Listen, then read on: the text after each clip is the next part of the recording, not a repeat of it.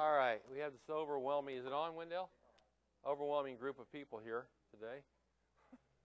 And pretty well overwhelmed by the whole situation. And I didn't know who was going to show up here. But, and a lot of people in this church have been through systematic theology like 18 times already, I think. Because they've been doing it. I've never done it, huh? You got a group here? Yeah, I know. That's all I care about, this group. Mike's done it all along. I think usually he's done it. Other people have done it too. Joey, I shouldn't say this. Mike, Shane's done it, but anyway. So we're going to do it. As far as homework is concerned, I was just telling my great, what's that? Yeah, 20-page paper. Turn that in. And make sure you do it. You know, you outline your passage or you translate your passage from the Greek. But homework, what I'm doing is we're going to give readings every day like I'm doing an Old Testament survey. And the idea is there's 5 readings a week. Here's why I came up with this ingenious plan. Is because, as I said earlier, I'm still trying to figure out, maybe nobody else is, what to do with the homework. But the reason is there's 5 readings because if you do all, each reading corresponds to a letter grade. 5 readings a week is an A. 4 readings a week is a B. 3 is a C. 2 is a D. 1 is an F. And we add those. So every week you're going to say, we're going to have a paper we turn out or we give out, and you're going to write down, my name is Joe Smith. I read 4 out of the 5 this week, you know. Whatever, 5 or 3 or whatever. And then I'm going to say, okay, this guy read 3. He gets, you know, he read 3. That's you know, for that week it's 3. And then, so I'm going to average every week 3, 4, 2, whatever you did. And then your grade at the end of the semester, whatever that is going to be, let's say it's a 4. That's a B, right? So it's a very simple way to do this. That's the way I'm looking at that. Although I'll give more reading in here, I think, than I did in the other class. But Cheryl's trying to figure that class out exactly. But here's my other question. I didn't know what to have you read out of because I'm not sure what you guys have. I mean, I don't know how many people have Wayne Grudem's Systematic Theology, for example. If you have to get it, it's going to cost some money. And so I'm trying to help you with that. How many people in here have that book? We'll have it on Tuesday. Everybody has the book. Oh, okay, great. Okay.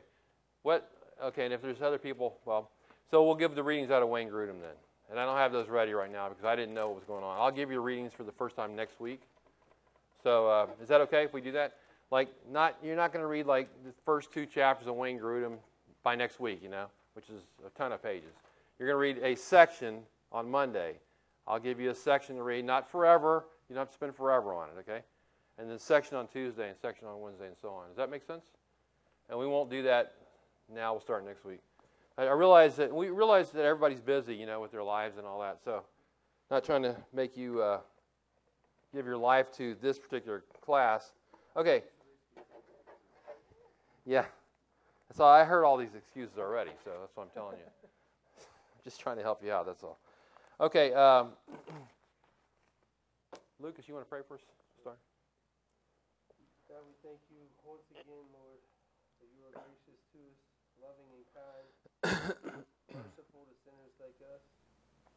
Thank you for the opportunity to learn more about your truth, to dig deeper into the theology that has set us free from our sins. Thank you for Christ, for his sacrifice, for his resurrection.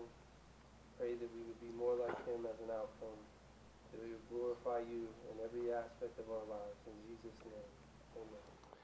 All right. Let me introduce this a little bit, this idea of theology, systematic theology. I'm going to use, right now I'm using many sources, by the way. I'm trying to figure that out too as well, what I'm going to end up with. But right now I've used, R.C. Sproul has a little book called Everyone's a Theologian.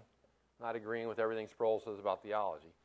You don't have to use any of these books. I'm just telling you what I'm using as sources. Grudem's, obviously. McCune is another guy. John Frame has got a new systematic theology that, you know, he's a covenant guy. He's a good man, but he's a covenant man as well. So I'm not, you know, agreeing with all these guys on everything. You're not going to agree with everybody on everything. It's impossible, every little detail. But I'm using them as sources. Now, when it comes to theology, systematic theology, or theology in general, that's no longer in vogue in America or in the world, as you know. It's gone by the wayside because everything else has replaced it. It used to be called the Queen of the Sciences. Did you know that? Theology used to be called the Queen of the Sciences back in the Middle Ages and back maybe during the Reformation at that time. Now it's kind of like a court jester, you know. I mean, now it's kind of like nobody cares anymore about it. I mean, churches don't have this, you know, classes filled with 10 people doing systematic theology. They don't have that. They don't have anybody because they don't consider it as important. But theology, the field of theology is big. It's broken down into several different categories. And oh, by the way, okay, you guys are going to have to remind me of this stuff. I never remember this stuff. These are 3 pages. Okay, can you pass these out there? That's the first page. And Is this just for people taking the class or for everybody? Okay. I'm already confused. Now what do I do? And Steve, that's page 2. Yeah.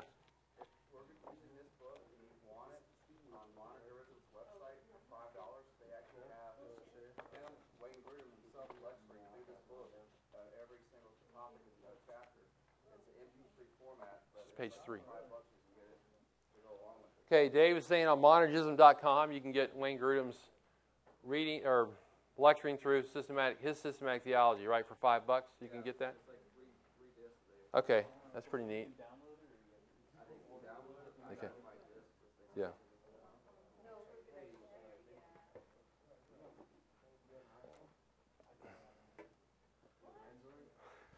Now we've had a discussion about Androids and iPhones. Hey, Jimmy just solved the problem with all that. He's taking the book. Forget all the audio stuff. People are all confused. 3 pages.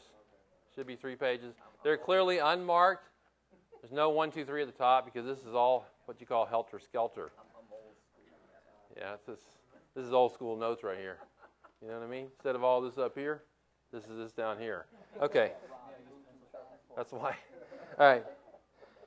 All right, so it's a broad category, theology, and it's broken down into several different categories. Historical theology is one. I don't know if I did the blank thing, which is never going to happen again, by the way, I'm sure. So historical theology is one.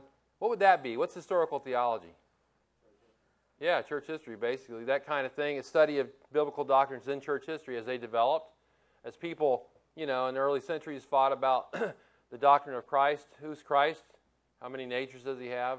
What does all that mean? And they had councils, like in creeds they drew up in church history.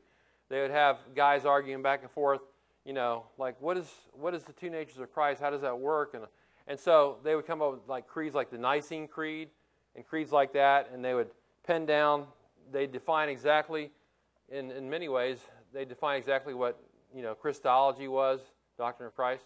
And so that's what historical. So if you study historical theology, you're going to study doctrines through church history as the people in church history looked at them, as they considered them and discussed them and defined them and all that. That's historical theology. And then there's biblical theology, which is somewhat confusing. Biblical theology sounds like a great idea, and it is. Only the theologians confuse us, and there's like 2 or 3 different definitions about what it is. But basically, as far as I'm concerned, it is this. It's what do individual authors of the Scriptures teach? Like, what does John teach? What is John's theology? And, you know, John wrote 5 books of the New Testament, right? The Gospel of John, 1st, 2nd, 3rd, John, and Revelation. So what does John teach in all those books? What is his doctrine of salvation in all those books? Okay, for example. And what does Paul teach in his theology in all the books, the 13 books he wrote, at least 13? What does he teach and things like that? Or it could be sections of the Bible. Like what is the Old Testament? What's the Old Testament theology? What is it? What is New Testament theology? What does it teach? And that's biblical theology, that kind of thing. Does that make sense? Okay. And then there's I didn't put down practical theology. Write down practical theology. And that is application of biblical theology. What is, okay, we know the theology of the Bible. We see what it teaches. How do we apply that? Like, for example, how does that apply to homosexuality? How do we apply that in our world to homosexuality, in our church to homosexuality? What if people in our church come in who are homosexuals? How do we apply this, you know, how do we apply theology? That's practical theology. I had a Sunday school class one time, and one day there was about 20 people from public high schools in there, and I taught on what the Bible says about homosexuality. Laid it all out very clearly. Said, we're compassionate towards people. Such were some of you. 1 Corinthians, 2 Corinthians 6, whichever one it is, 1 Corinthians 6. And all that, and yet I said it's a sin, it's wrong, and all that. Got through the class. So, you're saying that the Bible says homosexuality is a sin? I looked at them all. I could tell all of them were the same, and I thought, this is they're clueless here. I just said all this, and they're totally clueless, after I got done. So, but that's what theology is. That's what practical theology is. You're applying what you teach, what you learn. And then there's systematic theology. That's what we're doing. What's systematic theology? What does that mean? Why do we call it that? Systematic theology. What is it? Yeah. I don't know what I have in the notes here. I couldn't tell you. I haven't looked at them all. Orderly analysis is a coherent organizational structure to give to the doctrines of the Scripture. For example, what does the Bible say about salvation? So you pick up the Bible and you look at everything it says about salvation. What does it say about, forgiveness? You get the Bible and you search through it and come up with everything it says about forgiveness, and you put it together in a structure. Well, it says this and this and this and this and this. So you have a systematized structure for theology. It's a total teaching of the Bible on a given subject. And Grudem says that, now when you look at all these together, Grudem says that the boundary lines between these various disciplines of, practical theology and systematic and biblical, they often overlap, and that's true. Often overlap each other. So can anybody tell me what theology means? What does the word theology mean? You have the word biology, anthropology, and all that? Yeah, study of God. It comes from two Greek words, theos meaning what? God, logos meaning word. So it's a word about God, or as we say, study of God. Now there's some things to consider when you are studying. I tell you what, why don't we leave these back in the back, so when people walk in they can have, Wendell, these are all 3 separate sheets.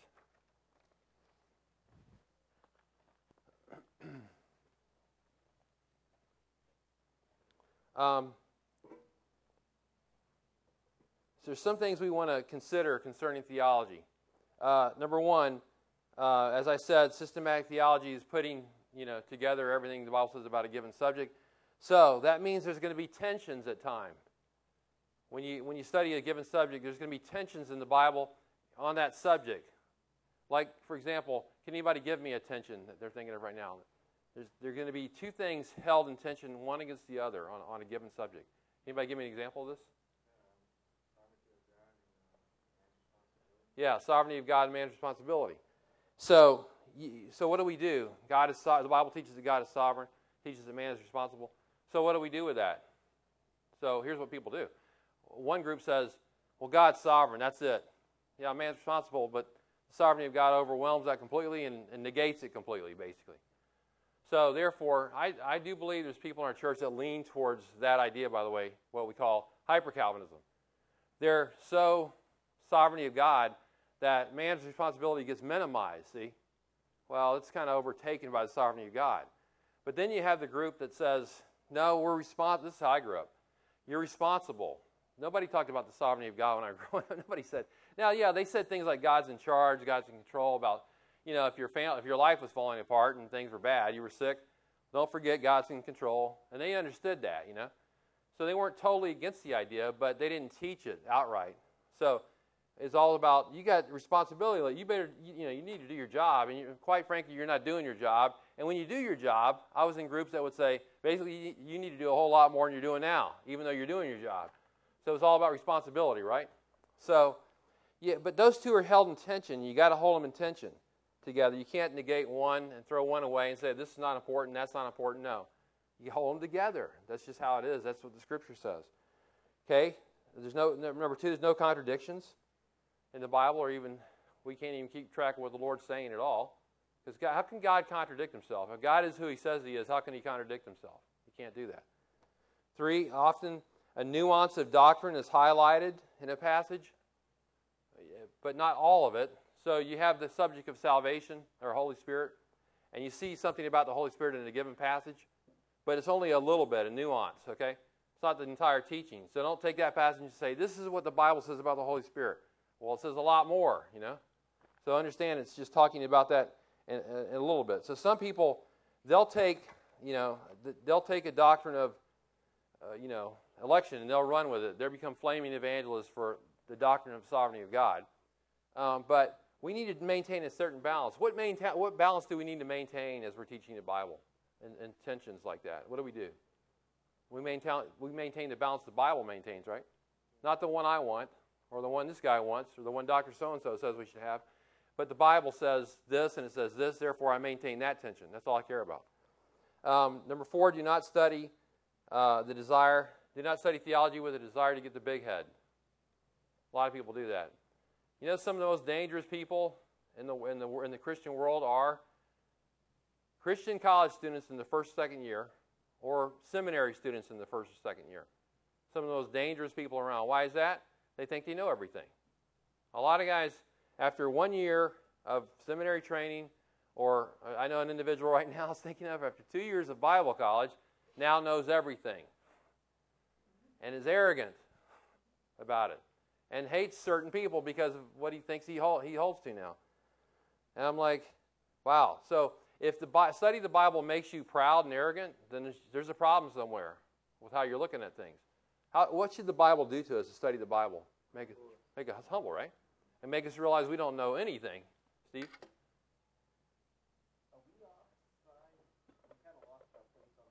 Yeah, you probably are, because I probably lost my place on your notes. Yeah, it's what we're under is a section of I didn't title it. It's under define the term theology. This is a work in progress. It's what you call a whip. We had a whip at the uniform company. We had a whip line, WIP. That was a work in progress line. Okay, that's what this is. You're looking at the whip line right here. We're learning as we go here. No, you didn't. Do you see where I'm at now? I didn't. What I didn't do was put a category on top there. I didn't put that category. So I'm saying now, don't study the Bible with the desire to get the big head number. And then application is necessary. Do you see that? It's necessary to apply the Scriptures. Is that there? Okay. Huh? Oh, okay. That's my other problem. I'm not doing that again. It doesn't work for me. I'm sorry. Application is necessary. Yeah. Okay. So did we not fill in all the blanks? Sorry about that. Okay. Wendell, what's going on?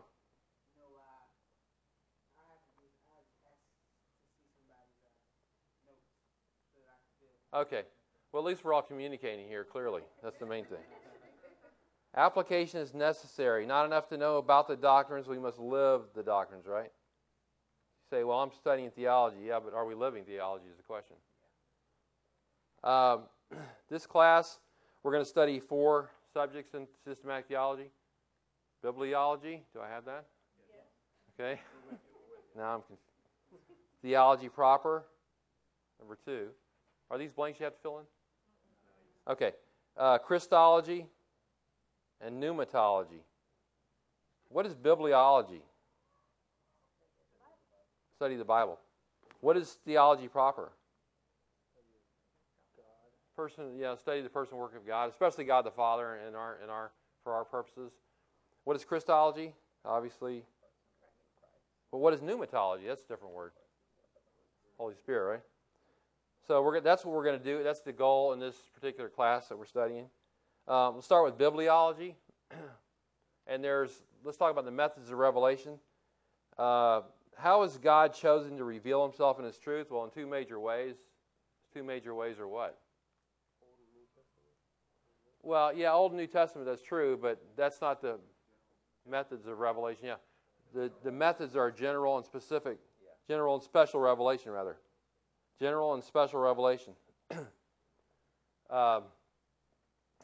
notes in the back of the class somewhere, hopefully. General revelation is God revealing himself through creation. Reveals himself through creation. Special revelation is God revealing himself through what? Through what? Yeah, the Bible, right? Through Scripture, right? And if we'll look at Psalm 19. In fact, turn to Psalm 19 right now. If you look at Psalm 19, it's often being called the two books. God has two books. The book of nature, general revelation is nature, and He's got the book of Scripture, those two books. And both of them reveal Him in different ways. Psalm 19, turn there. This is God revealed. This is general revelation. By the way, general revelation is also called natural revelation. Nature, natural revelation, general revelation, all the same thing. And God reveals Himself through nature. That's found in Psalm 19, 1-6. Somebody want to read that for me? The heavens proclaim the glory of God. The skies display His craftsmanship. Day after day they continue to speak. Night after night they make Him known. They speak without a sound or a word. Their voice is never heard. Yet their message has gone throughout the earth and their words to all the world. God has made a home in the heavens for the sun. It bursts forth like a radiant bridegroom after his wedding. It rejoices like a great athlete eager to run the race. The sun rises at one end of the heavens and follows its course to the other end. Nothing can hide it from its heat. All right, now I'm real curious about that translation. What is that? It's okay. Which one is it? New Living Translation. New Living Translation. Okay, all right. Just curious as to what it was. That's all. I'm not criticizing. It's interesting.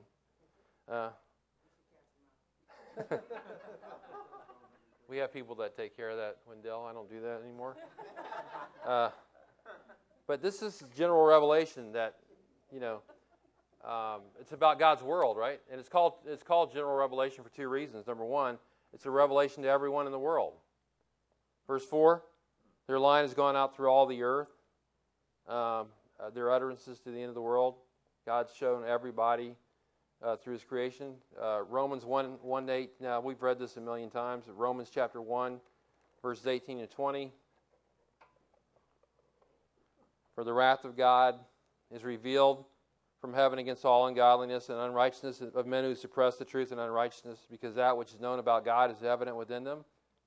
God made it evident to them. For since the creation of the world, His invisible attributes, His eternal power and divine nature have been clearly seen, being understood through what has been made, so that they were without excuse. So, people, we should know by looking at creation, by looking at what's around us, that there's a God who created this, and that's what the Scripture says. So it's a revelation to everyone. Everyone should know this. It has this information to them. They can see. All of us can see this in front of us.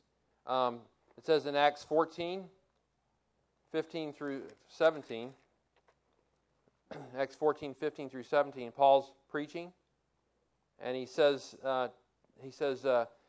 men, why are you doing these things? Acts 14, 15. We are also men of the same nature as you, and preach the gospel to you. You should turn from these vain things to a living God, who made the heaven, the earth, and the sea, and all that's in them. In the generations gone by, He permitted all nations to go their own ways, yet He did not leave Himself without witness, and that He did good and gave you rains from heaven and fruitful seasons, satisfying your hearts with food and gladness. So God has shown Himself who He is by His creation. So it's a revelation to everyone in the world. That's why they call it general revelation. Secondly, it's a revelation of a general content. It's of a general content. Let me ask you this question. Will general revelation, the revelation of nature, will that give us the knowledge that leads to salvation? Will that give us an understanding of the gospel? If I look at nature and creation and all that. It does it because sunrise teaches us there's a great creator, but it doesn't teach us about the cross, right? About salvation, about the new birth. So people have to go elsewhere to get this information. And that brings us to, it can be the starting point, though, general revelation. So looking to understanding God. Then that brings us to special revelation. God has revealed Himself through the Scriptures. General revelation shows us God's creation. Special revelation shows us... That's fine. Yes, sir. Say something real quick. When I was a teenager, obviously I didn't understand the Bible, anything like that. But what I did know is I'd be out with my friends. We'd be doing things we probably shouldn't have been doing. And I look up in the sky and I see the stars and the moon, and I would say, how could God not exist? I would look at these things around me. Yeah. But, I got saved some time later, but general revelation really spoke to my heart in terms of there's got to be a creator. Wow. That just didn't happen by itself. Yeah, that's a great I testimony. would have a conversation with myself now. Yeah, that's a great testimony. Anybody else think that before they were a believer? Wow, that's good. And so the special revelation teaches us directly about God, though, as opposed to, although I could say in some ways, so does general revelation. Yeah, Dave. Romans chapter 2, I forget which verse, but talks about that you're still condemned when you didn't have the law. Yeah. You mean? So they were given the natural revelation enough to know that there is Yeah. a God. But Right. They rejected it, basically. Turn to Psalm 19, 7 through 11. That's special revelation. Can someone read that to me? Psalm 19, 7 through 11. The law of the Lord is perfect, restoring the soul. The testimony of the Lord is sure, making wise simple. The precepts of the Lord are right, rejoicing the heart. The commandment of the Lord is pure enlightenment to the eyes. Fear of the Lord is clean, enduring forever. The judgments of the Lord are true. They are righteous altogether. They are more desirable than gold, yes, much more fine than gold. Sweeter also than honey and the drippings of the honeycomb. Moreover, by them your servant has warned, and keeping them there is great reward. Yeah, that's good. Okay, so, in this chapter alone, this one chapter, you have God's general revelation, you got special revelation. You see the Scripture does all these things, restores the soul, and makes wise the simple, and rejoices the heart, and enlightens the eyes, and it's clean, endures forever, they're righteous altogether, and they're desirable, and they give us warnings. So all these things. So that's special revelation. Now, that little next section there, when it talks about through direct revelation and theophany and so on, I'm skipping that for right now, okay? That was kind of out of place, but we may come back to it. What's that? They do all the time. They always say that, and, refer them to the Scripture, right? Yeah, right. People are always saying that. We had people come here to our church and say that, and I won't go into all that right now. I am curious. Yeah. I saw something that was posted on Facebook, and it was talking about in Muslim nations, because like Assyria, where all the persecution is being come upon massively upon Muslims who will not commit themselves to killing people, who don't want to be like that, but they quote unquote follow their faith peacefully or whatnot, whatever their desires are. But the differences between the two sects of Muslims. But the thing I was reading, the article I read said that Muslims are coming to the faith in droves, and a couple of the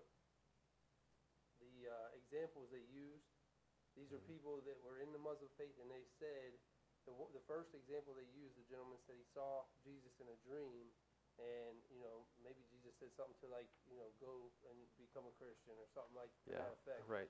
And now obviously we know by Scripture for what we would believe that to be untrue, but how should we address someone if they have that if somebody comes to me and they're like, man, I don't know what I need, but I know I need Jesus because I saw him in my dream and he talked to me. How do I discuss that? I don't want to just douse water on him and turn him completely away, but I also don't want to allow him to be in this mistaken identity that is not repentance and faith. Yeah, personally, things like that, for me, I would, I'll tell you what I think I would do. Now, you could say this, Lucas. You could say, look, you could question them, are you sure that what you saw is, how do you know this, information? But what I would do probably is just say, ignore that completely. Because look, if the guy's not a believer, right, I would ignore it completely and say, let's talk about what the Scripture says and just go straight to that. Just ignore the dream altogether. It says this, it says that, it says that. And then look, if the guy comes to know Christ, he can learn in time, oh, that was a bunch of baloney, I know a guy that became a believer. Now, this is what I would do. I'm going to give you your opinion. There was things he didn't understand about a lot of stuff. But in time, he began to understand what he didn't in other words, his misconceptions were corrected later on. But if you're trying to correct a misconception while the guy's unsaved, good luck, maybe, on that one. Okay, anybody else want to say something about that?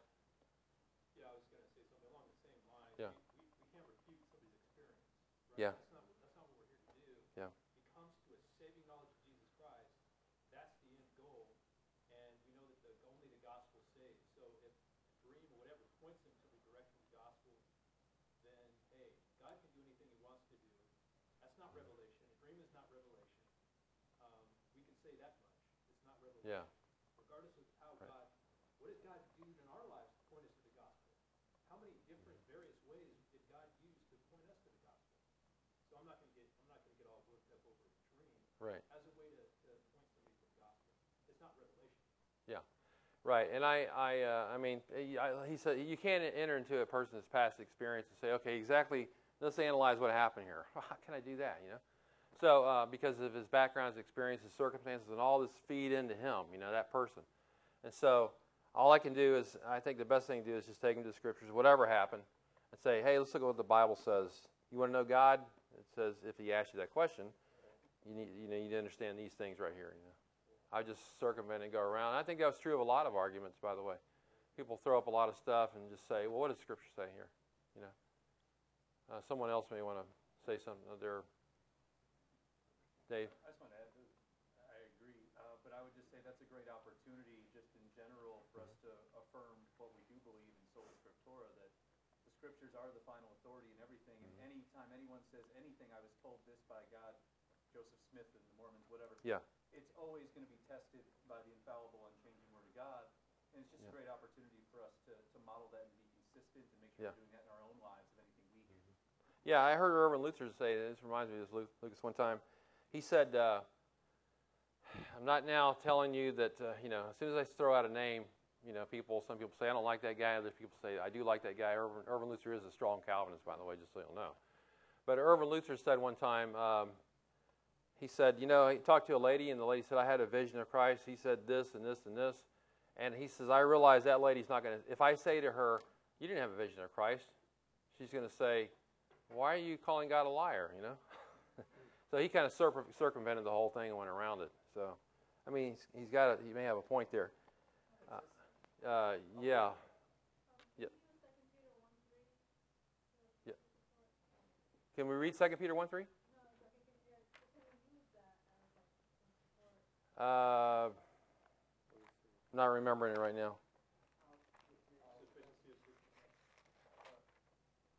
Oh, yeah, right. Granted also life and godliness, yeah, right. Yeah, you could use it. I would use Psalm 19, 7 through 11.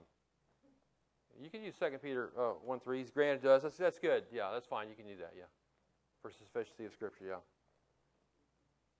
Jimmy, I'm sorry. I was just going to say it's kind of unfortunate because, I think that my background probably mimic yours in terms of the various different churches that we come out of, but you have a lot of erroneous teaching. But when a lot of people get saved, in particular back in the early years with us, I always say it's like you do what you know. In other words, what you've been taught. So if you're taught something erroneous about God spoke to me when I was shaving, or I had this dream last night, or I was sitting in church and I had a vision. Most people who think in that vein was taught like that. Yeah. Unfortunately, we know that when we take that and measure it up against Scripture, then it's something kind of out of balance there. Right. But that comes with, like for me, for example, I wholeheartedly, with everything within me, and I know I was saved. I never doubt my salvation. I know I was saved. But over time, I started realizing that a lot of the teaching wasn't, was supposed to be. And so over a period of time, we started realizing that can't be true. Yeah. Because we walk in the same thing. Right. Erroneous teaching. Yeah. Not general, not special revelation, because we went outside of that. Right. And we got to realize what he just said, that people are coming from all kinds of, if they walk in this church, they're coming from all kinds of backgrounds. You don't know where they came from. Right. They came from some church, they think all kinds of stuff, They had visions of this, that, and the other thing. So the only way, here's the way to combat that. That if they can hear the teaching of the Word, on a regular basis. Oh, okay. This is what the Scripture says. I'm looking at it. He just said turn to the next verse. I can see it with my own two eyes now, you know. I said that to say this for myself personally, but for all of us, through the wisdom of God, you can be right. But if you don't use God's wisdom in your approach, right, you can take that person and you can just beat them down, and they feel like they're standing this tall. Yeah. But if you use the wisdom of God through the Scripture, you might be able to share. That's to share with that person why that dream they had or that vision or whatever doesn't line up with Scripture. right. That's what we need. Yeah. You know, the wisdom of God in order to do those things. Yeah.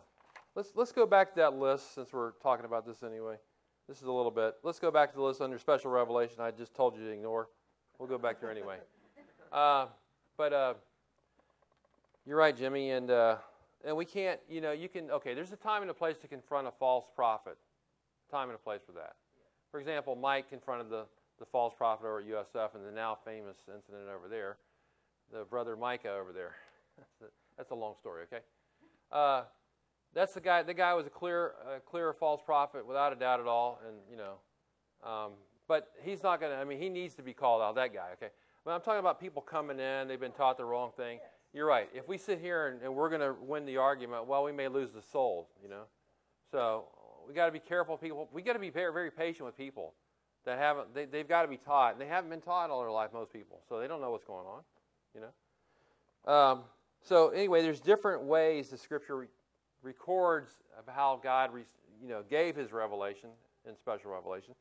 Different ways. For example, through direct revelation. Luke, you want to turn to Genesis 1:27? Jimmy, can you turn to Genesis 18:1? Dave, can you turn to Daniel 9, chapter 9? I'm giving you the toughest one. Daniel 9, yeah. And gave Dave a tough one there. And then Rob, Genesis 28. And Kyle, do you mind turning to 1 Samuel 3? 1 Samuel 3. And then Steve, do you mind turning to John chapter 1? John 1. And we'll see the different ways that the Lord spoke through the special revelation. For example, He spoke through direct revelation. What does Genesis 1:27 and 28 say? For God created man in His own image. In the image of God He created him. Male and female He created them. God blessed them, and God said to them, be fruitful and multiply, and fill the earth, and subdue it, and rule over the fish of the sea, and over the birds of the sky, and over every living thing that moves on the earth. That's just direct revelation. Straight from God to Adam. From, what do they say, the old saying, from God's mouth to Adam's ear, right? Direct revelation. Straight on. Okay, what about through a theophany? What does Genesis 18:1 say? Now the Lord appeared to him by the oaks of Mamre while he was sitting at the tent door in the heat of the day. Yeah, the Lord Himself appeared to Abraham in Genesis 18. You see it in 18:19. And the two angels with him. And that's what's a theophany?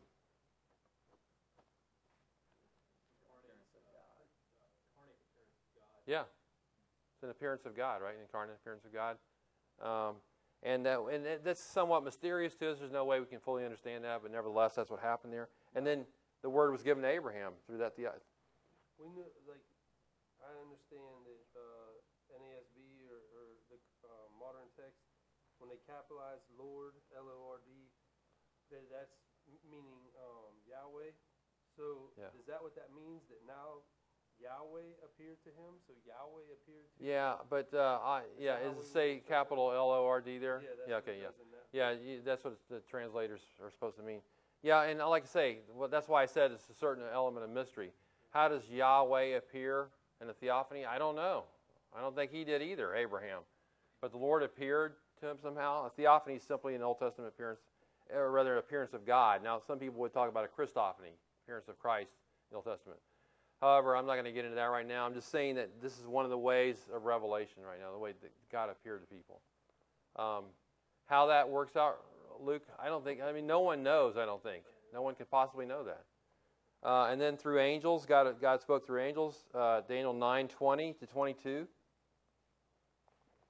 Now while I was speaking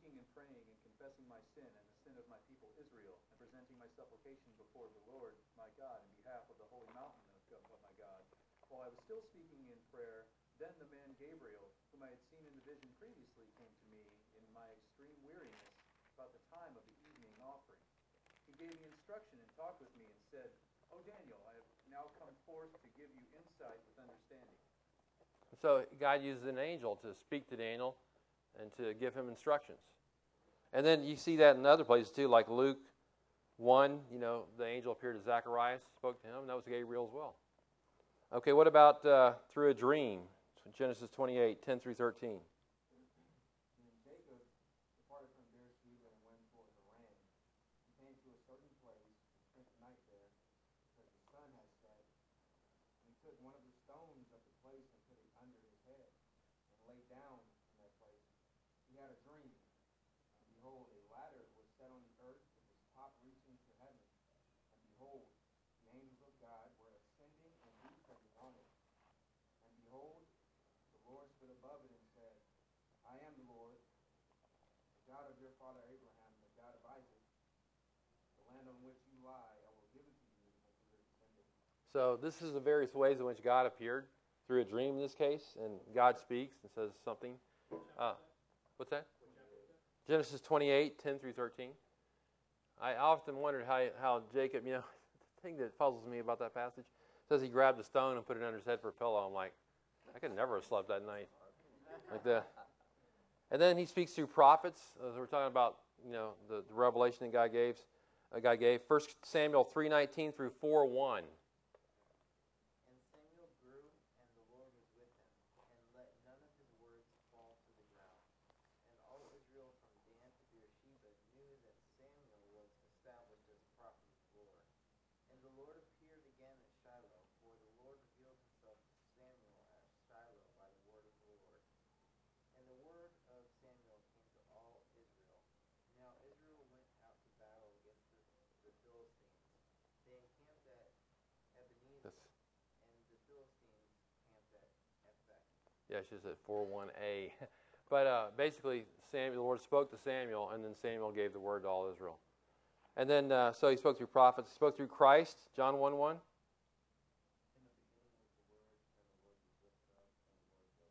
And then John 1:14 through 18 talks about how Christ explained God. He goes into it. And then, and so these are some of the ways that the revelation comes across in the Old Testament. So there's two basic ways, generally speaking, though. General revelation, special revelation. So it's not a waste of time to learn about, somebody says, is it a waste of time to learn about nature and science and geography and geology and all these things? No, because why?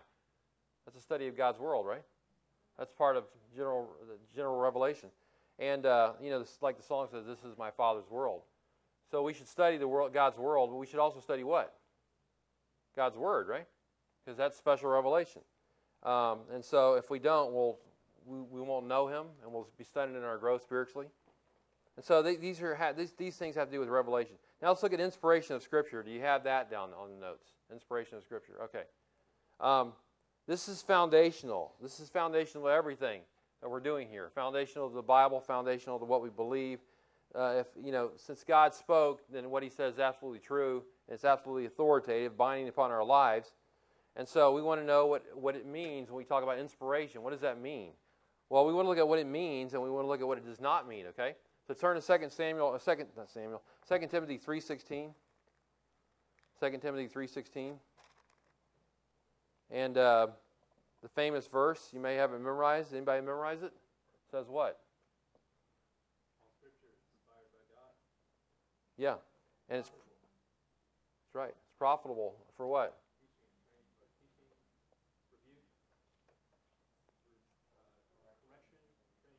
That's right.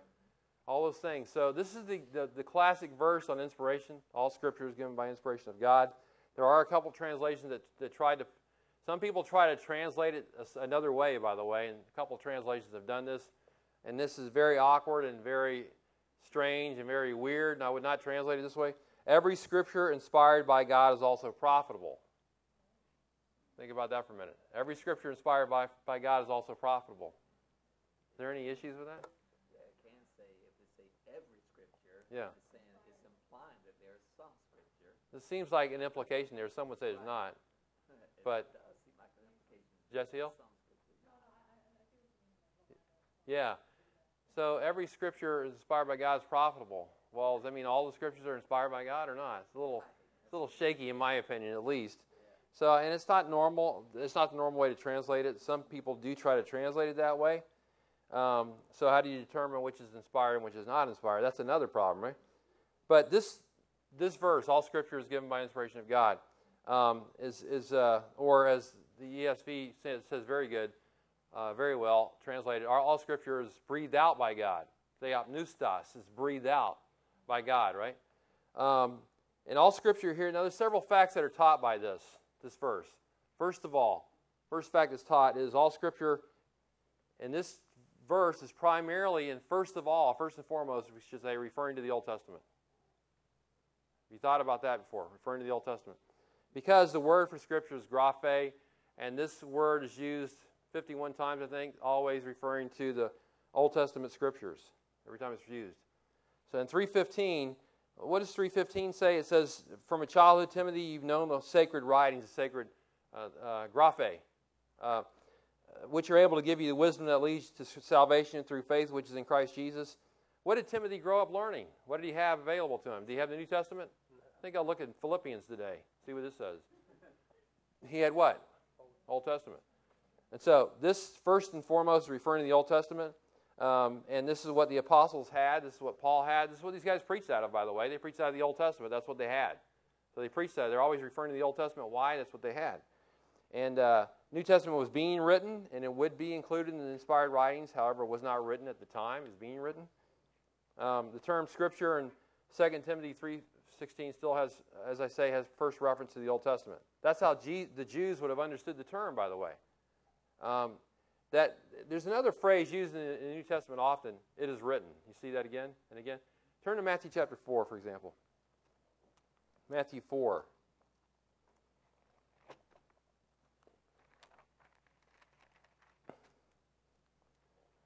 Matthew, when Satan's tempting Jesus, and he's tempted 3 times, and he answers every temptation with what? Yeah, it's written, right? Matthew 4, verse 4. You know, Satan says to him, hey, if you're the Son of God, command these stones to become bread, because he's been fasting for 40 days. And Jesus, he answered and said, it is written. It's written. And then he quotes Deuteronomy 8:3. Deuteronomy 8:3, man shall not live by bread alone, but every word that comes out of the mouth of God. And then look at chapter 4, verse 7. Satan gives another thing. Hey, you know, if you're the Son of God, throw yourself down. The angels are going to bear you up. Verse 7, Jesus said to him, on the other hand, it is written. That's the voice of authority. It is written. And he quotes Deuteronomy again. You shall not put the Lord your God to the test. That's Deuteronomy 6:16 he quotes. And then, again, Satan tempts him and he says, hey, I'll give you all the glories of the world if you'll fall down and worship me. In verse 10, Jesus says, it is written, you shall worship the Lord your God and serve him only. That's Deuteronomy 6:13. Interesting, he quoted Deuteronomy every time, which is the favorite book of Jesus, by the way. He always quoted, I think he quoted that book more than any other, Deuteronomy. That was the Bible of Jesus and the apostles of the Old Testament. And so we know the Old Testament is inspired of God. What about the New Testament? Is that inspired too? Or is that like a secondary thing? Well, look at 2 Peter 3:1. 2 Peter 3:1. When you said that, Jessiel, 2 Peter 1:3, I was thinking of 2 Peter 3:1. I knew I was going to talk about that earlier. 2 Peter 3:1 and 2. And someone want to read that for us. This is now, beloved, the second letter I am writing to you, in which I am stirring up your sincere mind, by way of reminder, that you should remember the words spoken beforehand by the holy prophets, and the commandments of the Lord and Savior spoken by your apostles. Okay, he's putting Old Testament writers and New Testament writers on the same par. He's saying in verse 2, remember the words spoken before by the holy prophets, that's the Old Testament writers, and the commandment, and those spoken by the apostles as well. So he's putting remember these words. He's putting these words on the same basis, Old Testament and New Testament. And so he doesn't say one's less than the other or anything like that. Yeah, we're going to go to that next. And then look at 2 Peter 3:15 and 16. He puts Paul's writings on the par with, he says they're Scripture. 2 Peter 3:15 and 16. What does it say, Rob? 15 and 16. Yeah. And regard the patience of our Lord as salvation, this is also our beloved brother Paul, according to the wisdom given him, wrote to you, as also in all his letters, speaking in them of these things, in which are some things hard to understand, which the untaught, unstable distort, as they do also the rest of the Scriptures, their own destruction. Isn't that interesting? Peter talks about Paul's writings, says, well, they do that with the rest of the Scriptures too. Saying his writings are Scriptures as well. So he covers the ground, basically, of the New Testament by saying this. First of all, there's a reference to the Old Testament. Why? What this idea of all Scripture, first of all, pointing to the Old Testament, what does that tell us? Dave? It tells us there was an established canon that was recognized that this is the Scripture of God. Yeah, it does tell us that, number one. And it tells us in an application sense, what, number two? It tells us what? We shouldn't neglect the Old Testament, right? Because there's something that's important, or else it wouldn't be pointed out that way. All right, so Old Testament is primary in 2 Timothy 3:16, and then number two doesn't say two. It's got a line. Well, I don't know what I have there. There's no telling. A question mark. Who knows? The whole thing seems to be a question mark the way I put it together. The Scriptures originate with God. Did I say that something like that? The Scriptures originate with God. I'll try to do better on the next notes. The NASB and the King James use the word inspired or inspiration. But as I said, the ESV, all Scriptures breathed out by God. It's a good translation. So basically what we're saying here is that the origin of the Scriptures is not man, it's from God. Grudem says, since it is writings that are said to be breathed out, this breathing must be understood as a metaphor for speaking the words of Scripture. God spoke the words of Scripture. So when you see the Old Testament, often that phrase, thus says the Lord, appears, thus says the Lord again and again, that teaches us that what? When the Scripture speaks, God speaks, right? You can hold on to that. When the Scripture speaks, God speaks. And then another point we want to look at here is the Scripture is profitable. Did I lose everybody again on the notes? Am I now confusing notes? It's profitable. And since the Old Testament was the Scripture at the time of writing, he's saying the Old Testament is profitable as well as the New Testament. And so we want to keep that in mind too. It's very profitable. Now it's profitable in 4 areas. It's profitable in 4 areas. Teaching, number 1, right? That's foundational. We must learn what the Scripture teaches about God, about man, about sin, about salvation, about many things. Because if we do not, we'll become like Ephesians 4:14. We'll be thrown about by every wind of doctrine. And so it's very important. That's foundational. We must be taught the Bible. It's funny because the average church doesn't believe in teaching the Bible all that much, right? But this is the first thing listed under why the Scripture is profitable. It's for teaching. Secondly, it's for reproof. Reproof means to rebuke us. Rebuke us. When we depart from the teaching of the Scripture rebukes us. Okay? It's not like somebody come up to me rebuking me. It's the Scripture rebuking me as I read it. That's why we need to read the Scripture. Holy Spirit convicts us of areas where we've gone astray. Thirdly, correction. That's a restoration to a former spiritual condition. I've fallen away. I'm not living like I should, and the Scripture calls me back, corrects me. This word was used in history to mean that an object that had fallen off, maybe this had fallen off on the ground, and then it's to put it back in place again, is what the word has to do with. Correction, correcting me, telling me, hey, get your act together and get back in the game here, right? Number 4, training in righteousness. That's the positive work of the Scriptures. It gives us proper instruction in godly living. It's an education in righteousness. So we're trained to live righteous. The Bible is like an education. It is an education in itself, really. They said of John Wesley that he was a man of one book, and they said, beware of the man of one book, right? Because if you get a hold of that one book, the Scripture, that's a library that, if you had nothing else, you're good to go. You're good to go right there. You have everything you need for life and godliness, as Jesse L. pointed out. That's 2 Timothy 3:16. Does anybody have any questions about that passage?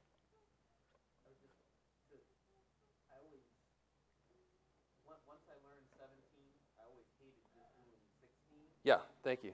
What's 17 say, Steve?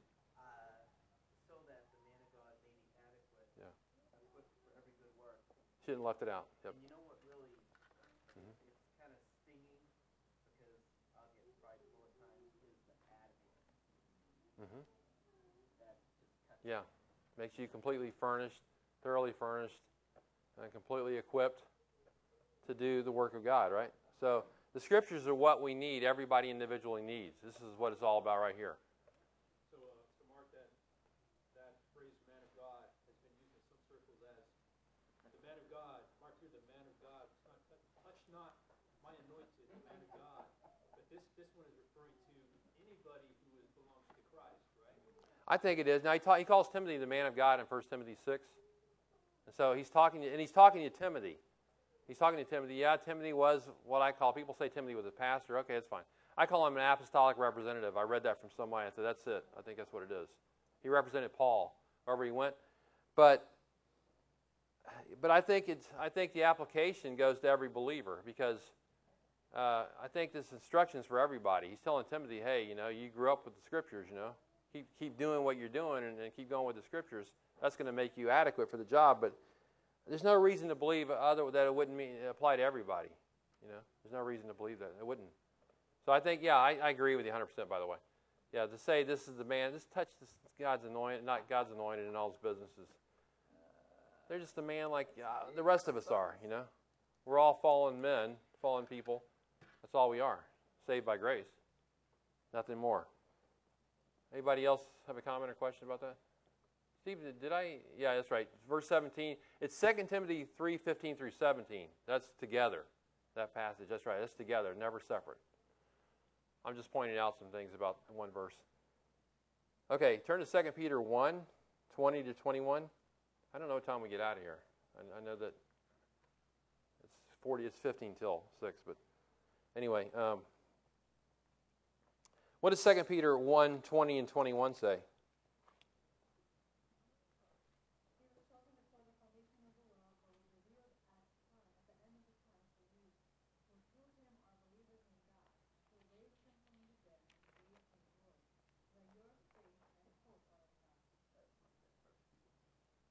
Yeah. I think that was... No, I'm sorry. 2 Peter. Maybe I said 1 Peter. 2 Peter chapter 1, verses... Wait a minute. Where are we at now? Yeah, 2 Peter 1:20 and 21 is what it is, Jesse. 2 Peter 1:20 and 21.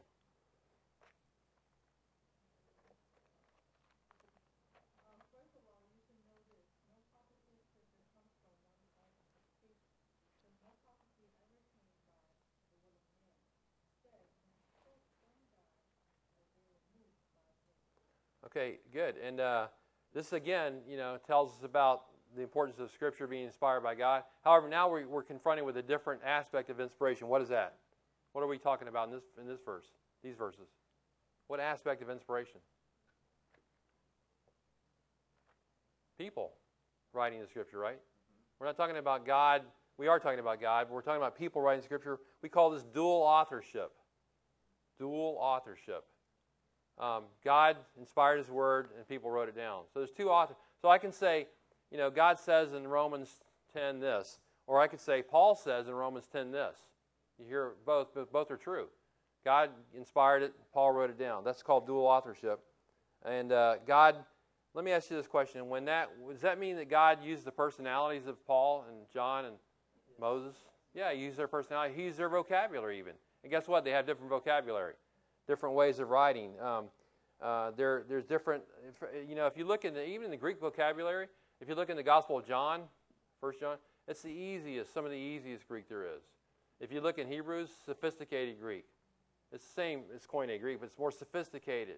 So the writers were different. And so they didn't all, Peter was an unlearned fisherman. So he wrote a different way. And so these guys are all different, but they're all writing the Word of God, right? And they're moved along. The word where it says there that nobody ever wrote by an act of human will. They're moved by the Holy Spirit. It's got the idea of they're borne along like a ship on the waves of the ocean. And so like the waves bear the ship along, that's how God bore them along. As they wrote His words, but they did it with their words and their vocabulary and their personality and all that. So The writers are, you can see different nuances in the writings. John repeating things again and again and again. Love your brother, love your brother, love your brother, and all that kind of thing. Paul being very theologically, succinct and, logical and all that stuff. He's different in the way he did things. So they're like that. Now look at, and the writers claim that they wrote what they wrote. They all make this claim. So if you would, turn back to the Old Testament, turn to the first minor prophet. We're going to go through a little trip here with every minor prophet to see what they said. Now start with Hosea, okay? Spanish prophet, Hosea. After Daniel, okay? Go to Hosea, and you say, well, I'm going to get lost in the minor prophets. Not this time. We're all starting Hosea, and we're going to go one book at a time, okay? Let's go to the next book to see what these guys said. Listen to the testimony of the prophets of the Old Testament. Hosea 1:1. I have some major prophets there too in the notes maybe, but I'm starting with Hosea 1:1, okay, the minor prophets, which I think I've put some of these out of order. I don't know what I must have been out of my mind putting your notes together or something. I think I lost my mind at the time and had temporary insanity set in. So anyway, Hosea 1:1, the word of the Lord which came to Hosea. See that? He's claiming it as having God's word given to him. Go to the next book. That's Joel, okay? We don't need to get lost here and end up in Amos somewhere. Just go to the next book, Joel, right? Baby Joel, as we call him. As we call Stephen's son. Joel, the word of the Lord that came to Joel. Very simple, right? He's claiming that the scripture came to me. Go to the next book in the minor prophets. Amos. Amos 1:1.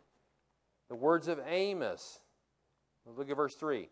Thus says the Lord, Amos says. So he's claiming that he's representing the word of God here. Go to the next minor prophet after Amos.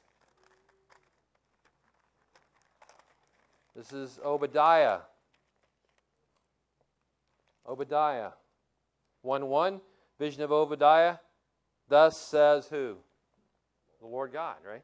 Again. Go to the next book. It's only one chapter. Jonah 1:1. The word of the Lord came to Jonah. Next book.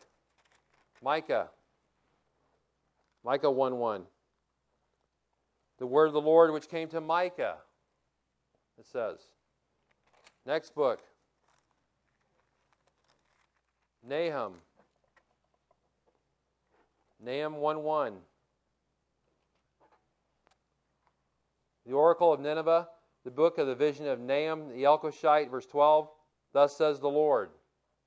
Again, minor prophet giving the word of God. Next book, Habakkuk. Habakkuk 1:1. The oracle which Habakkuk the prophet saw. How long, O Lord, will I call for help? And he talks about the Lord and his relationship with him. And then the next book, Zephaniah 1:1. The word of the Lord which came to Zephaniah. Haggai 1:1. Second year of Darius the king, on the first day of the 6th month, the word of the Lord came by the prophet Haggai. Zechariah. Next book, 1:1. In the 8th month of the 2nd year of Darius, the word of the Lord came to Zechariah the prophet. Look at the last book, Malachi. Malachi 1:1. The oracle of the word of the Lord to Israel through Malachi, by the hand of Malachi. And so, all these writers, this is just a sampling of the and since we never look at the minor prophets, they claim inspiration from God. The word of God came to them. So that's something we can look at there. Trying to figure out how far to go with this thing. Well, we'll keep going. What is inspiration? What does it not mean? What does inspiration not mean? First of all, it does not mean the writers themselves were inspired. You have that? The writers themselves were not inspired. We might give people the wrong impression if we talked about the inspired writers of Scripture. That's okay. I understand what you're saying. I don't have a problem with it.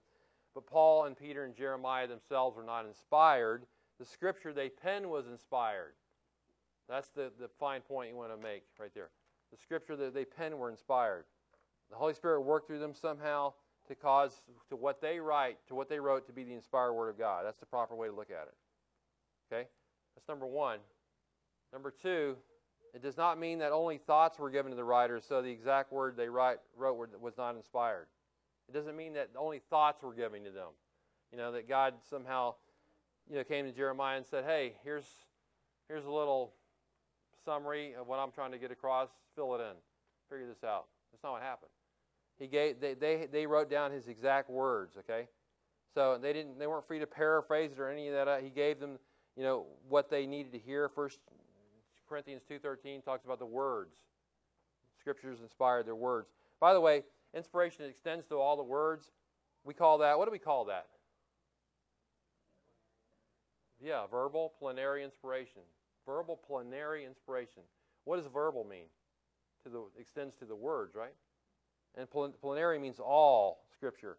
So all Scripture is inspired down to the very words. All Scripture is inspired, not the thoughts. It's got to do with the words. All right? Thirdly, we'll end right here, I guess. It does not mean mechanical dictation. The inspiration does not mean mechanical dictation. These writers weren't robots, and God gave them the word, and they just you ever been in a court case? I've been in a couple court cases, and the court reporter, you ever seen her down there? She's going like this. Not even looking at what she's typing. I'm like, how in the world do you even do that, But it's not like that. Typing every single word that's said in that court case. That's not what they did. It was more involved than that. It wasn't a mechanical thing. Like I said, God used their personalities and their vocabulary and all that to put His word down. And so, basically, that's some things that inspiration is not. Let me ask you real quick as we go. Think about this next week. How would you define inspiration? And that's something you can think about next week. Now, I won't give you an assignment for homework this time because I didn't know what you guys had in the way of books, so we'll get that next week. So, Luke, you want to close us in prayer? Yeah, I'm sorry. Real Question, brief, Jeff. You went over in the Old Testament through the various different ways that God revealed Himself. We covered all that. In circles, a particular charismatic circle, that's still used a lot. That Scripture is used to say that God does speak in those fashion of forms. Right. Yeah. So how do the conservative believer who how do you combat that? What do you share with them to say that because that's where a lot of that come from. Right. Because they said, I'm coming from Scripture. Right. That God spoke through the angel, that God did this, and they still use that line of, they still use that. Right. Yeah, I would say that because Scripture has been completed, it's all been written, it's finished, it's completed. Therefore, if I receive a revelation now outside of that, I'm adding to the Scripture. True. And so all I need to do is go back to what the Scripture actually says. Right. I'm not an apostle back in the New Testament days that God spoke. I'm not a prophet in the Old Testament days. Neither are they, by the way. That's one other argument you could use. Well, are you a prophet or an apostle from that time period? No, you're living now. You weren't then. You weren't back then doing all that during the time where God was doing that. The Scripture's completed now. It's over with.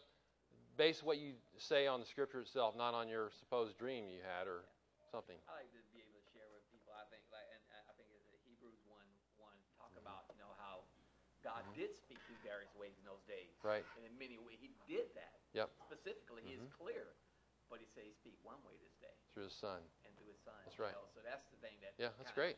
Helped me out to understand that. Right. It really spoke volumes to my personal life. Right. And to realize that God speaks through the written word. That is a great argument. I've never even heard that presented exactly like you just said. So, but that's the way I was able to understand it for myself and realize that a lot of that stuff is bogus. Right. God speaks to us through. And I've thought of that verse in connection with this, but the way you just put it was interesting. Yeah. I like that.